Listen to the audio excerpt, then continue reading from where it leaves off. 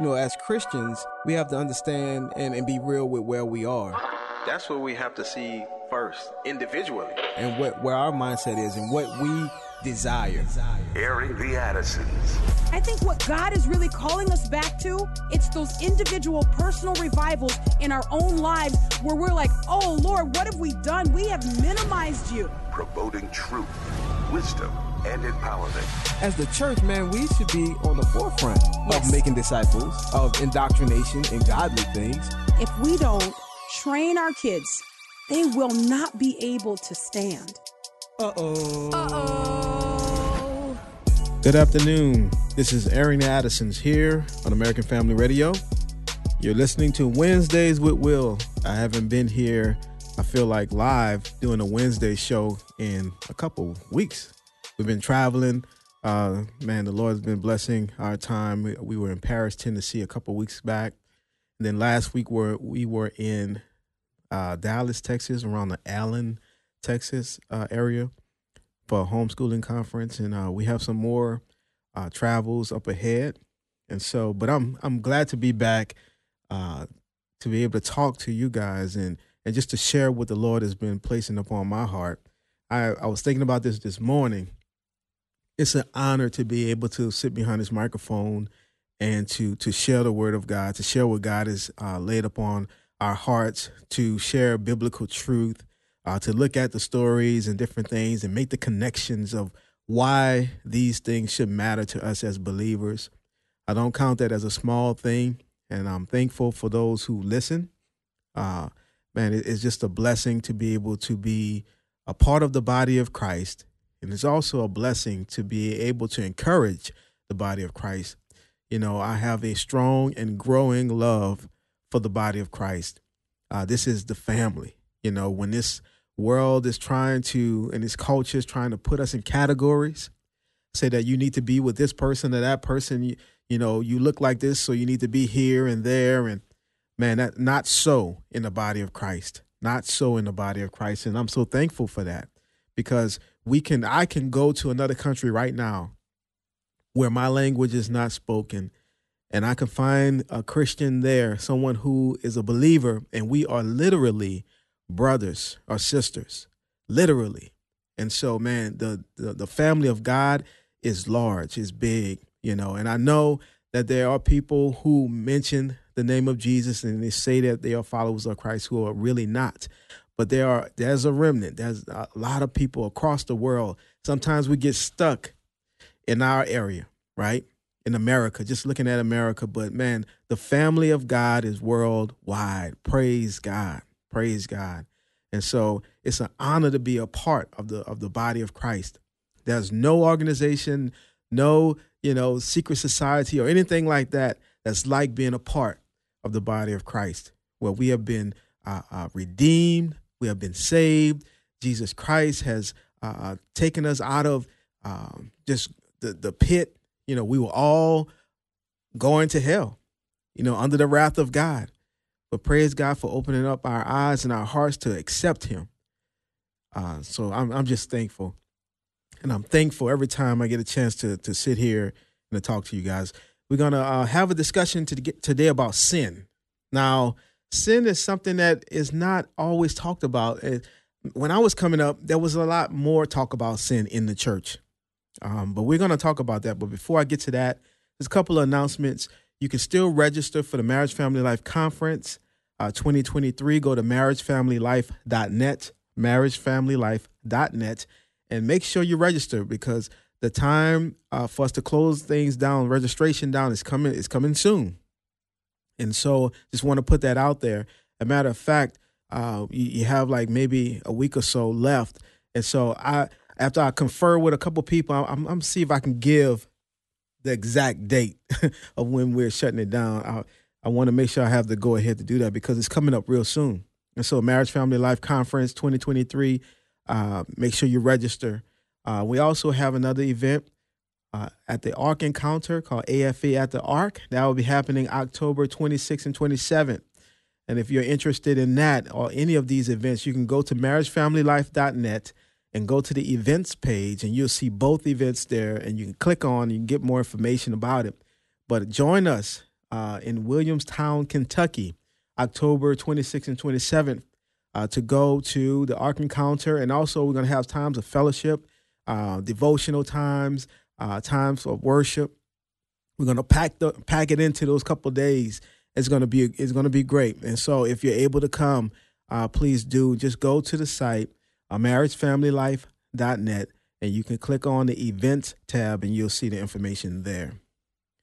Also, with our travels, if you want to check out some of the things that go on behind the scenes, we have a YouTube channel that we do with the family called Whatever You Do.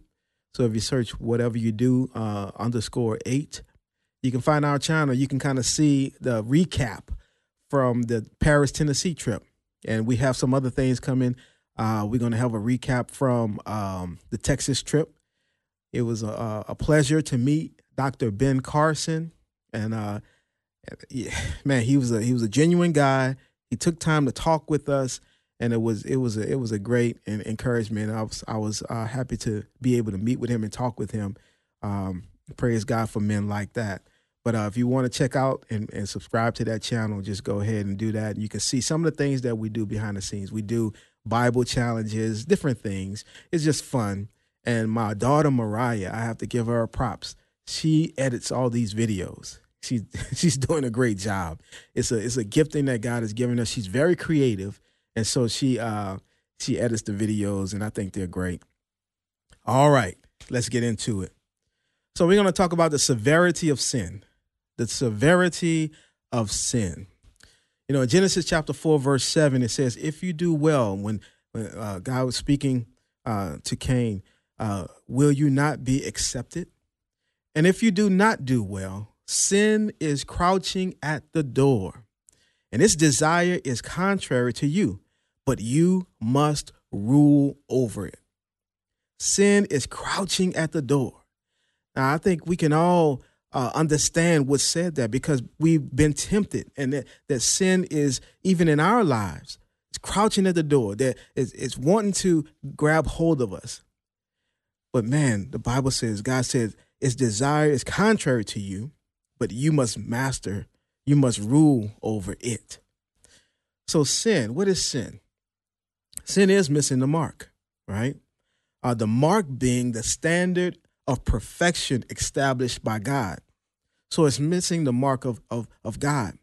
And sin had to be addressed from the very beginning.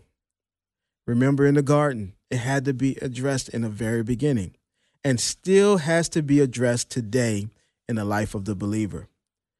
It's amazing how we have some of our pastors or leaders that do not want to touch certain topics, do not want to speak out against sin. Now, some of that is because maybe they are embroiled in sin themselves, so they don't feel the confidence to be able to speak about it.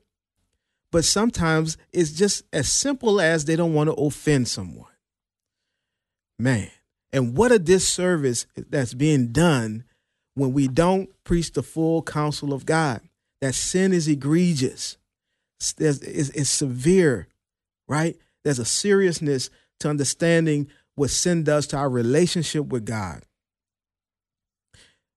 If sin, in fact, is so severe, if sin separates us from God, why don't we hear more messages on the effects of sin? How to overcome sin, and how to be free from different things that try to trip us up that are sinful. So in the garden, the rebellion against God's command was so egregious that it set the spiraling down of humanity. Think about what happened when Adam and Eve disobeyed God, when they sinned against God. It was the spiraling down of humanity. Sin has an effect, not only on you, but it has an effect on others many times. So think about it. Adam and Eve, they tried to insufficiently hide their sin by sewing fig leaves together to cover them in their sin. But in Genesis chapter 3, verse 21, it says, the Lord made for Adam and his wife garments of skins and cloth and clothed them. The Lord made for Adam and his wife garments of skins and clothed them. So sin is so egregious that God had to take one of the things he created, one of his creation that he said and beheld that it was good, one of the animals to cover his prized creations, sin. He had to take from an animal that he said was good. He made all the animals, the creeping things. He said they were good, but he had to take from one of them their lives to cover human, the man, in his sin. And just a little side note to this. This right here tells you a bit about the priority of man above animals. And that today, because of the fall, because of the rebellion and sin, that we have people who cherish the lives of their pets, yet disregard human life. That's as a result of sin. But God shows the importance of man and that he uses the animal to cover what man did in his sin. And so today, it's a shame that we have so many people that would prize their pets. Now, I'm not against pets. I'm not. The Bible tells us about treating them humanely, well, treating them well. I won't say humanely, treating them well, you know. But at the same time, there's a difference. There's a distinction. Okay, that's just a side note. But I'm afraid today, because of the dulling down of the severity of sin, because of the lack of holiness emphasized in the life of the believer, that we are discipling a host of people into a watered down, powerless life. Where there is no understanding on the severity of sin, there is no overcoming life in the believer. You cannot overcome if you think sin is just, I just messed up. Oop, I made a mistake. No, it's much more egregious than that. It's much more egregious. We have to see sin how God sees it. Because if we have this flippant view of sin, then we can't live an overcoming life. Because we will give ourselves, a pass. We'll say, it's not that bad. No, but it is. So you cannot have sufficient power to overcome in your life if you do not have the proper perspective on the severity of sin. How can I overcome if I don't think it's that bad? Or if I'm always trying to compare what I do to what somebody else does? No, sin is severe. And it breaks our relationship with the Lord. And sin has always been dealt with in a serious way by God. I read through the Bible, and there's some portions of the Old Testament, man, and we come across and we find that as pretty difficult. We're like, man, really? But the Bible says in the New Testament, in Romans chapter 15, verse 4, for whatever was written in earlier times was written for our instruction, so that through perseverance and the encouragement of the scriptures, we might have hope. So some of those things, those things that were written, all of those things that were written for a reason that even today we can glean from the stuff in the Old Testament and we can see how they relate to what we are today. So there's no sense in trying to unhitch from the Old Testament, as Andy Stanley was trying to put out there a few years ago. No, we need the whole Bible. All of it is good, and all of it applies for us today. We can read it all and glean something from it all. And so we're going to talk about the severity of sin, how God dealt with sin in the Old Testament. And I'm going to highlight a few instances and show that, man, this was serious, that God took this seriously. And because God takes it seriously, we as believers want to take seriously what God takes seriously, right? We want to make sure we're on the same plane with God. We want the same mindset, understanding what he hates and that we would hate it also. But as there's been a dulling down. There's been a watering down of God's standard. And we have to look at ourselves personally and say, man, where am I? Do I believe that sin is severe, that it has dire consequences? This is Aaron Addison's Wednesday with Will, and I'll be back right after this.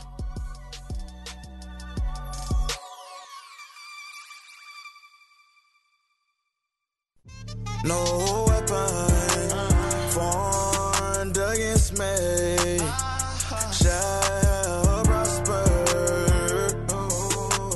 It won't work.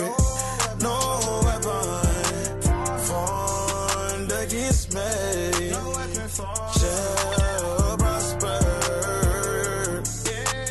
It won't work. I know the devil want me back. This is Aaron Addison's here on American Family Radio. You're listening to Wednesdays with Will, and I'm Will Addison, and we're talking about the severity of sin. That is Scooty Wop with no weapon. Man, so we're talking about the severity of sin, and, I know on Wednesdays, I'm real preachy. I can't help it. That's who I am.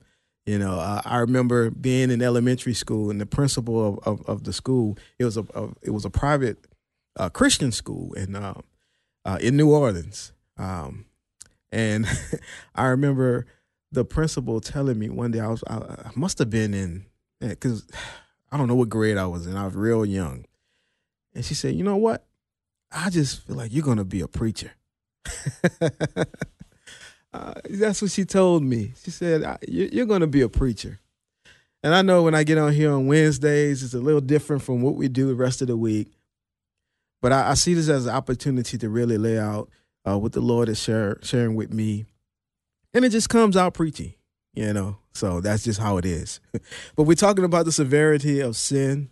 And sin has always been dealt with in a serious way by God. And I want to call our attention to just a few examples in Joshua chapter 7 and 8. The children of Israel were possessing the land, and they had this great victory over Jericho. Jericho was a big city, fortified, a strong city. And God overthrew Jericho. And so the children of Israel, they go in and they're moving on. And they come up to a smaller city, not as strong, called Ai. And so at Ai, they didn't really feel like they needed as much military might as they needed for Jericho. But even in Jericho, God won that battle. They didn't fight, but they get to Ai, and there was somebody there in the group, Achan, who took some of the things. And the command was not to do so. And so, but he did and tried to hide it in his tent. And they go to Ai and they lose. And so, they all like, Joshua was like, man, what's going on? How are we losing in Ai? This is a small, what's going on? But there was sin in the camp. And you guys, if you read it before, you know the story, you know what happened. God pinpoints. He caused them to pinpoint the family and the tribe and everybody else to the person who sinned. And this person was executed. He was stoned, and everything he had was burned. Now you might say, man, wow, that's a real rough way to deal. But sin is egregious. And so, of course, today, this is not what we do, but it's still, nonetheless, it's egregious still today, even though, we're not out stoning people and that. But you're talking about impairing your relationship with God, with a holy God, causing a distance between you and a holy God, and the ramifications of what happened because of sin. It's still egregious today. And so that's one example, the children of Israel at Ai. They lost this battle. They lost some men, because of this sin. In the same way, that's something that we lose when we sin and practice sin, And it has to only can be repaired by repentance. And thank God for his grace and his mercy that is shown towards us because of Jesus Christ, that we can repent. But we are looking at Old Testament times, but it's still egregious today. Another example in the Old Testament, in Deuteronomy chapter 21, verse 18 through 21, right? And this is what it says. Now listen to this. It seems really harsh. But sin is egregious, and it's not any less egregious today. The Bible says, if any man has a stubborn or rebellious son who will not obey his father or his mother, And when they chastise him, he will not even listen to them. Then his father and mother shall seize him and bring him out to the elders of the city at the gateway of his hometown. And they shall say to the elders of his city, this son of ours is stubborn and rebellious. He will not obey us. He is a glutton and a drunkard. Then all the men of the city shall stone him to death. So you shall remove the evil from your midst, and all Israel will hear of it and fear. See, okay. So today, we're not taking our children out to the gates of the city and stoning them. But what's happening because of rebellious children today? They're being killed. They're being put into prison. So that's still a punishment for rebellion. Even in the fifth commandment, it is still in the Old Testament, it talks about honoring father and mother, that your days may be long. That your days may be long. So what we're seeing in our society is the cutting down of days for young people because of rebellion. Sin still has a consequence. I think that's a big reason why a lot of our young people are dying, because of rebellion, because of not honoring mother and father. And so you feel like I can do whatever I want. I can go out and commit crimes and just act out however I feel. But man, there's a consequence for sin. If there's a young person listening to me and you are routinely disobeying and rebelling against your parents, what you are doing, you're setting yourself up for a short life. That's the Bible. You're setting yourself up for a short life. A short life. When we watch the news and we see these kids in Chicago and these other areas that are going downtown and breaking into buildings and, assaulting people, teen terror and all this kind of stuff, that's acts of rebellion. And you're setting yourself up for a short life. And parents, we have to parent. We have to not be afraid to discipline our children. Because if we don't discipline them, they will be disciplined somewhere. They'll end up in jail, or God forbid, the grave. The word of God will not be mocked. This is what's happening. And so you see in Deuteronomy chapter 21, verse 18 through 21, how severe sin was. Because at the end, it says, it talks about the men of the city shall stone him to death. But why? And it says, so you shall remove the evil from your midst, and all Israel will hear of it. So this is to stop this from happening. So when God gives us the command to discipline our children, we should do it. When the Bible talks about that the rod should not be spared, we should not be sparing it. Not because we desire to hurt our children, but we're trying to save them. We're trying to drive rebellion far from them. And it still remains today. I don't care what society comes up with. I remember a time where it was like, you just put them in timeout. Put them in timeout. Man, my daddy never put me in timeout. That wasn't a thing. But I'm a better man today because of what my dad and my mom did. I look back and I'm thankful. Let me move on. Deuteronomy chapter 13, verse 6 through 11. Now, this is another hard one. It says, if your brother, your mother's son, or your son or daughter. So these are family members.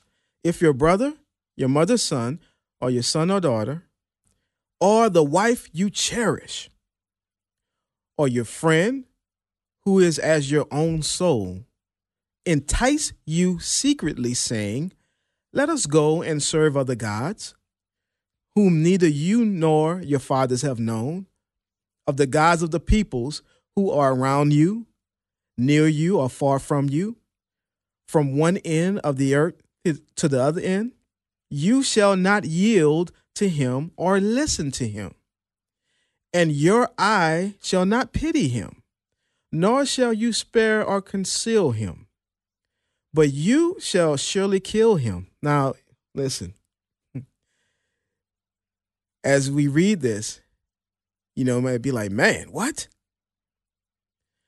I'm just reading the Bible. And I want to make a point. Your hand shall be first against him to put him to death, and afterwards the hand of all the people.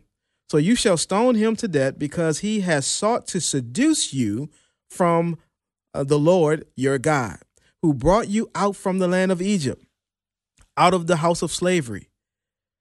Then all Israel will hear and be afraid, and will never again do such a wicked thing among you.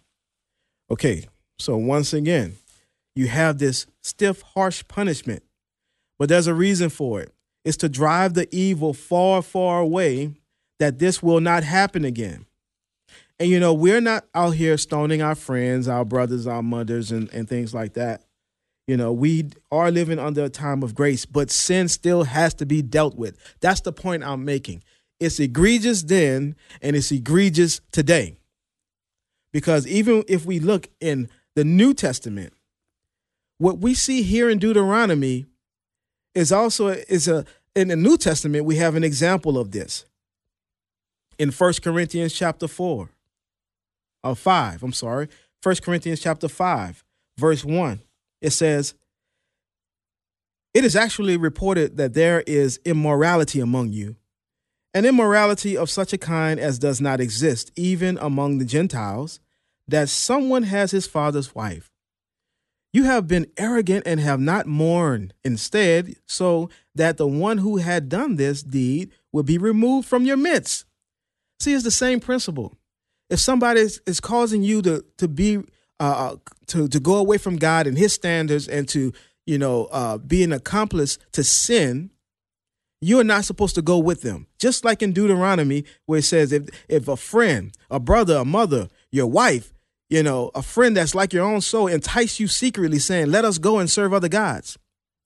You see, saying this person's pronouns, this is what I want to be called by, that's really bowing down to another God. Affirming homosexuality, affirming any sin, you're moving away from the standard of God. And so in 1 Corinthians, it was some man who was with his father's wife. And so what had to be done? Well, it said that person should have been removed. Now, in the Old Testament, it said they're to be stoned so that the evil will be removed. But in the New Testament, what does it say? That we're supposed to remove that person from the midst. And it's verse 3. For I, on my part, though absent in body, but present in spirit, have already judged him who has so committed this, as though I were present. In the name of our Lord Jesus, when you are assembled, and I with you in spirit, with the power of our Lord Jesus, I have decided to deliver such a one to Satan for the destruction of his flesh, so that his spirit may be saved in the day of the Lord Jesus. And then he says, your boasting is not good. Do you not know that a little leaven was compared to sin? A little leaven leavens the whole lump of dough. Clean out the old leaven so that you may be a new lump, just as you are in fact unleavened. For Christ our Passover also has been sacrificed. Therefore let us celebrate the feast not with old leaven, nor with the leaven of malice and wickedness, but with the unleavened bread of sincerity and truth. I wrote to you in my letter, do not associate with immoral people. I did not at all mean the immoral people of this world, or with the covetous and swindlers, or with idolaters, for then you would have to go out of the world. But actually, I wrote to you not to associate with any so-called brother if he is an immoral person, or covetous, or an idolater, or a reviler, or a drunkard, or a swindler, not even to eat with such a one. And so you have the removing of this evil from the midst, even as you had it in Deuteronomy. So sin has to be dealt with. That's the point that I'm trying to make. So if we practice church discipline, man, we would have cleaner churches, quite honestly. But a lot of times we don't practice church discipline because of fear, We don't practice church discipline because maybe we're embroiled in the same sins. But man, because of that, we have a lot of chaos that's happening in our churches. So just as in Deuteronomy, sin was severe and it required that things were done. The same today. Sin is severe and it requires a response. It requires repentance. Thank the Lord for Jesus Christ who died for our sins, that we can have eternal life, that we can repent for our sins when we may fall into sin or mess up, that God is able and he will forgive our sins. But it has to be dealt with. Lastly, I want to refer to Moses. He couldn't enter the promised land because of sin, because he disobeyed God. Disobeying God is sin. And so, you know how it went. God told him to go ahead and speak to the rock. This was the second time. And Moses hit the rock. He struck it twice because of his anger. And he didn't obey God and his instruction of what to do. And because of that, there was a consequence. Because of that sin, he could not enter into the promised land. Again, what I'm saying is that sin is egregious and it has to be dealt with. There's no reason why we as believers and as pastors should not be talking about the severity of sin. This is Aaron Addison's here on American Family Radio, Wednesdays with Will, and I'll be back right after this.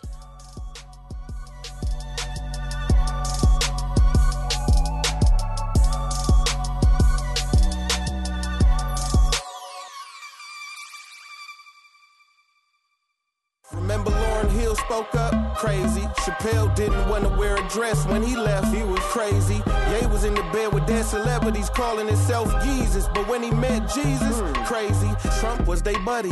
They all got money. Before he ran for president, these same folks loved him. I wonder what changed though. Is it cause he racist or wouldn't light the White House up like a rainbow? You don't find it funny that the same Grammys and Oscars we call racist claim to hate him because of that? A whole industry that promotes evil consistently. Now they hate evil and shame people who disagree. Some of that he bring on himself, and so do Ye though. You can't meet with him, agree with him, or say his name no. But call you a coon, Uncle Tom, and say you ain't black. You wonder why Joe Biden felt comfortable enough to say that? Isn't that the same way used to manipulate cats, calling you homophobic when you don't agree with they plans? Black folks running the same plays the gays ran, cause black lives didn't matter till we shook they hand. Then it was first gay NFL player black. Then it was first gay NBA player black. Then they had a wedding at the Grammys presented by him and a black rapper. And guess who officiated that? A black woman. They used our oppression as a tool for protection and sympathy. This is Aaron Addison's here on American Family Radio, Wednesdays with Will. And we're talking about the severity of sin that is bizzled with bamboozled. Bamboozled. All right, so let me go ahead and wrap this up. What we're talking about today, the severity of sin. If you would like to give a call, 888-589-8840, 888-589-8840. And so sin is always accompanied by three things: temptation, a choice, and death. All right. So in Genesis chapter 4, verse 7, I read this already. If you do well, will you not be accepted?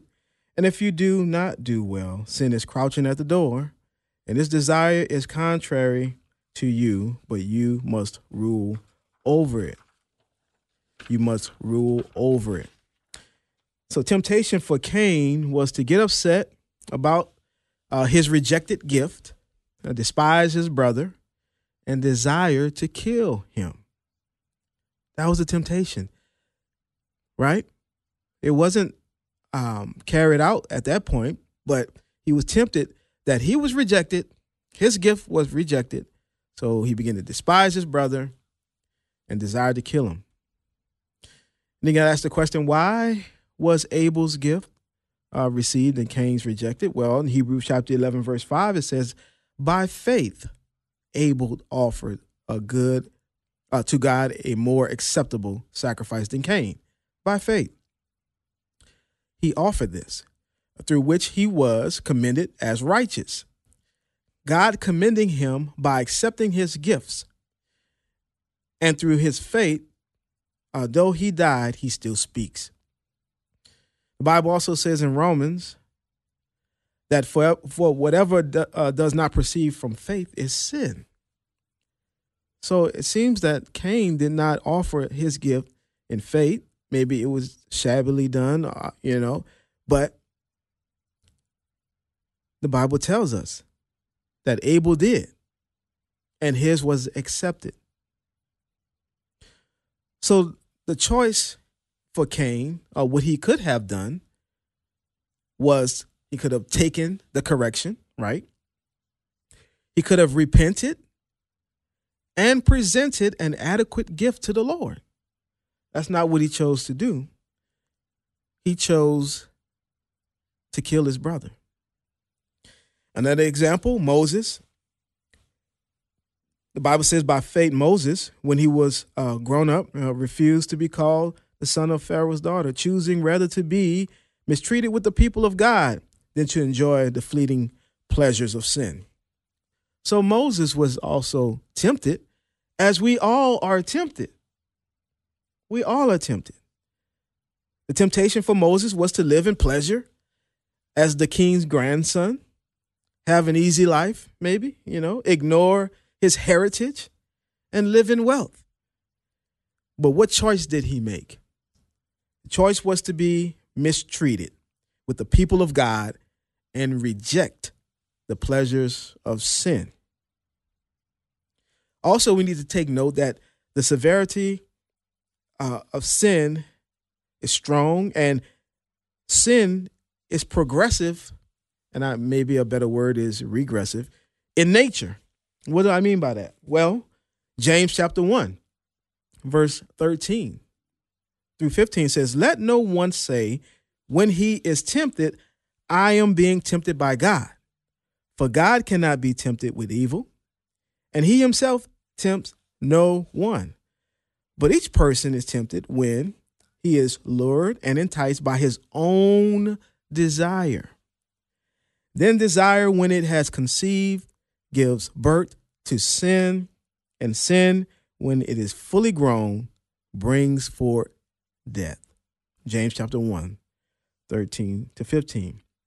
An example that we have of this in the Bible is David when he sinned with Bathsheba.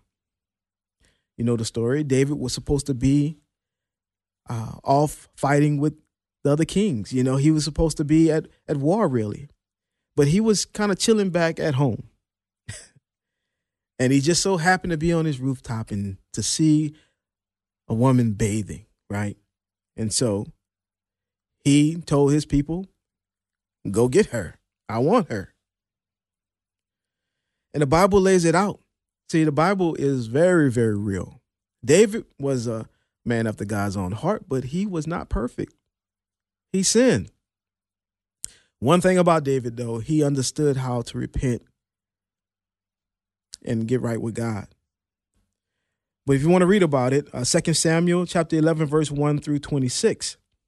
But there's certain things that had happened to show us the progressive nature of sin. Number one, David was not where he was supposed to be. He was not where he was supposed to be. And a lot of times that's what get us, y'all. Wrong place. Or we find ourselves somewhere we have no business. 2 Samuel chapter 11, verse 1, it says, "Then it happened in the spring, at the time when kings go out to battle, that David and Joab and his servants with him and all Israel, and they destroyed the sons of Ammon and besieged Rabbah. But David stayed at Jerusalem." So he was not where he was supposed to be. That's step one. But then, so walking on his roof, he saw a woman bathing. All right. That happened next. And 3, he sent and inquired about Bathsheba, informed that she was married to Uriah. So he had all the knowledge. He went inquire about her, and he was told and she's married to Uriah, who is one of your most loyal men in the army. But David took her and used his position to take advantage of her. You see that progressive nature of sin? Sin is the issue and the root of all the evils we are confronted with. The progression. When tempted, we're lured away by our own desires. So David was lured away by his own desire. The desire within David didn't just start here. And this is something we have to point out. He didn't just start battling with lust or whatever when this happened. This had to be something that was a blind spot in his heart. But he gave in to this temptation. And this presented to David the opportunity for David to act upon his sinful desires in his heart. And check this out. For some of us, it's not that we are excelling at living right. It's that the opportunity, by God's grace, has not yet been presented to capitalize on our sinful desires. It's not that we're like really overcoming, but maybe we haven't had that opportunity yet. See, even that we need to lay before God. Lord, this is here in my heart. God, I pray that you would take it out. Even though I'm not acting on it, it's still sin. Help me. It's sinful thoughts. It's a sinful speech. Help me. David was at the wrong place at the wrong time. A side note about blind spots. We all have blind spots, with all of us. Where there are issues that we can't see in our lives. And the Holy Spirit will illuminate our vision if we ask him to enable us to see those areas. And that's why we are living out our lives in the context of the body of Christ, because we have a brother or sister who may see something that we can't see. I was talking to my daughter the other day about blind spots when you're driving. There's certain areas, and you guys know, where if there's a car right next to you, you can't see them. And if you get over, you're going to hit them. So you have to physically turn your head to make sure that you see if there's a car there or not.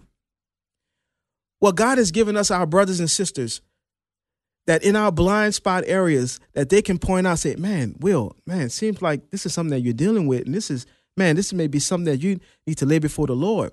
Now, if we're not humble, we can't receive it. But it's there. That's why we have koinonia. That's why we have fellowship with the believers. That's why it's so important that we not only are watching, via video or via television church services, but that we are actively participating in being a part of the body of Christ. Because this is what happens. There are blind spots that can be revealed. But if we keep ourselves away from that, we lessen the chances of us having those blind spots revealed, and we think we're all right. And then it says that desires, when it's conceived, gives birth to sin, temptation, and a choice. David could have gotten off the roof and prayed, but he inquired about the woman. He took a further look into who is this? He was even briefed on who she was, but his sinful desire won out. His desires gave birth to sin. David took her, another man's wife, and his fully grown sinful desires brought forth death. David conspired a plan to kill Uriah because he impregnated this man's wife. So he had to get rid of the problem. And the problem became Uriah, who was a loyal, faithful soldier. And this displeased the Lord. Bathsheba conceived a baby that died, and David is rebuked by God and judged for this. And God said, he brought a prophet named Nathan. And he said through Nathan, now therefore the sword shall never depart from your house, because you have despised me and have taken the wife of Uriah the Hittite to be your wife. Thus says the Lord, behold, I will raise up evil against you out of your own house. And I will take your wives before your eyes and give them to your neighbor. And he shall lie with your wives in the sight of this sun. For you did it secretly, but I would do this thing before all Israel and before the sun. There was consequences for sin. Consequences for sin. But real quick, I want to give you the good news. I don't want to leave us on that note. There's a way of escape. We do not have to give in to sin, but we should ask God to show us in that moment the exit ramp, right? And look, you guys know it. There's a point when you're in sin that if you would take the way out, it's presented that God provides a way out. The Bible says in 1 Corinthians chapter 10, verse 13, no temptation has overtaken you that is not common to man. God is faithful and he will not let you be tempted beyond your ability, but with the temptation, he will also provide the way of escape that you may be able to endure it. God will make us keen within a situation if we desire to be righteous. We have to remember the severity of sin, that sin separates us from God. Before I get off here, I want to make sure I take the call. Here's, let's see. Let me go to Rick in Texas. Hi, Rick. Hey, how you doing, brother? Good.